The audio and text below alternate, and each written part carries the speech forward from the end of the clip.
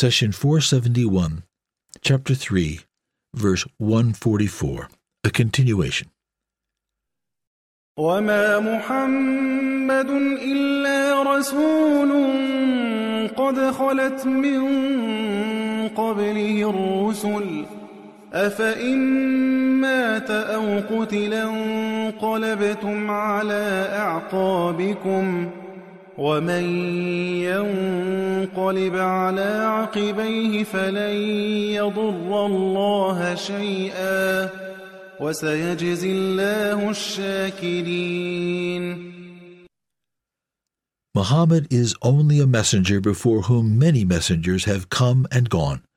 If he died or was killed, would you revert to your old ways? If anyone did so, he would not harm God in the least. God will reward the grateful. Chapter 3, verse 144. In the Battle of Uhud, when the archers violated the command of our beloved Muhammad and abandoned their positions, the tide turned against the Muslim army. Quraysh charged from both ends, and the companions fled the battlefield in every direction.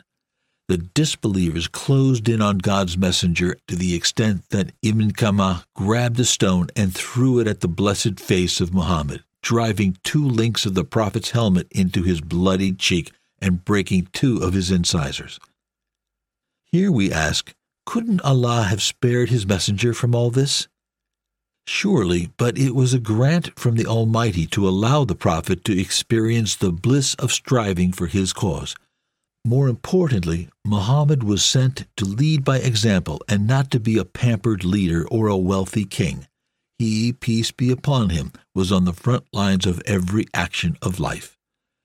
God says, "Indeed, you have in God's messenger an excellent example to follow for whoever looks forward to God and the last day and remembers and mentions God much." Chapter 33, verse 21. While the wind of defeat was blowing on the faithful, the companion Abu Ubaidah rushed to God's messenger and found him in pain, while Abu Bakr tried to remove the chain links from his cheek. He said, "Let me do it, O Abu Bakr." Abu Ubaidah grabbed one of the 2 rings with his front teeth and pulled it out, loosening his tooth. Then another of his teeth came loose when he removed the 2nd link.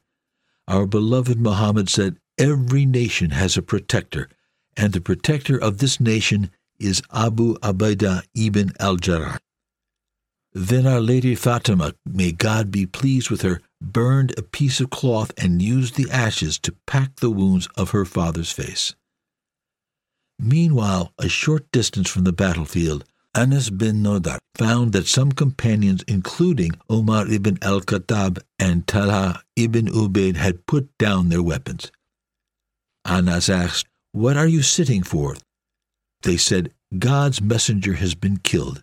He said, "And what do you intend to do with your life after him?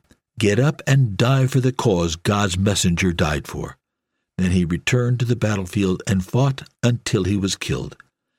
All these heroic events would not have come to be except through this battle. The verse continues with a logical question. If he died or was killed, would you revert to your old ways? Did the followers of the previous prophets turn back on their heels when their prophet died? How can we be less committed than earlier nations? Let's suppose that Muhammad was actually killed in Uhud. Does that mean we dispose of all the good he brought from the heavens? If all you did in your life disappeared the moment you died, what kind of life did you lead? That is unacceptable. You must ensure that you leave something good behind.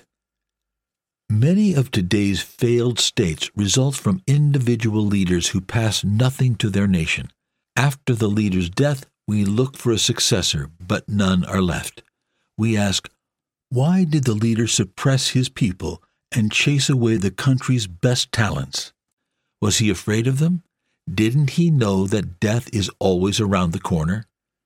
The phrase, "Muhammad is only a messenger," reminds the companions that he, peace be upon him, was a human being with the sole task of delivering God's message in the best way possible.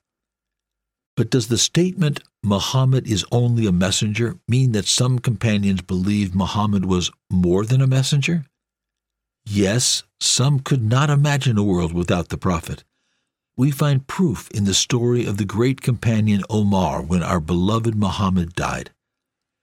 When the messenger passed and descended to the realms of Allah, Omar ibn al-Khattab said, "Some hypocrites are claiming that God's messenger has died. By Allah, the messenger did not die. He went to his Lord for 40 days like Moses, and he shall return." Omar, out of shock, could not comprehend the events of the day and forgot God's words, "Muhammad is only a messenger before whom many messengers have come and gone." Our master Abu Bakr came and said, "Whoever worships Allah, Allah is alive and does not die. And whoever worshipped Muhammad, Muhammad is indeed dead." And then he recited the verse, "Muhammad is only a messenger before whom many messengers have come and gone. If he died or was killed, would you revert to your old ways? If anyone did so, he would not harm God in the least. God will reward the grateful." Chapter 3, verse 144. Omar ibn al-Khattab said, "It was as if I had never read this ayah until that day." The following day, after Omar pledged allegiance to Abu Bakr for the caliphate, he turned and addressed the Muslim crowd. "Yesterday I uttered some words, and things are not as I said. By Allah, I did not find what I told you in God's book or the covenant of his messenger. But I was hoping that the messenger of Allah would outlive us all.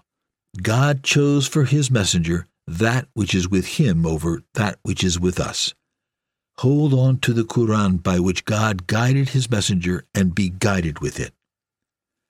Such events present us with two crucial lessons about our beloved Muhammad. The first is the remarkable level of love the companions had for the Prophet, peace be upon him. The second lesson teaches us that regardless of your level of love, it should not veer you away from God's straight path. Omar ibn al-Khattab said, "When I heard Abu Bakr reciting this verse, I recognized the truth even before anyone told me. My knees buckled and my legs could no longer hold me upright." Therefore, the phrase, "Muhammad is only a messenger before whom many messengers have come and gone," means, O believers, do not give the Prophet a status that God did not assign him, for the Almighty has honored him far beyond what you will ever know. God says, addressing our beloved Muhammad, "And during the night wake up and pray as an extra offering of your own, so that your Lord may raise you to a glorious praised status." Chapter 17, verse 79. The Prophet, peace be upon him, said, "Convey my teachings to the people, even if it is only a single verse." Please take a moment to subscribe and to share with your family and friends. Visit us at www.qurangarden.com.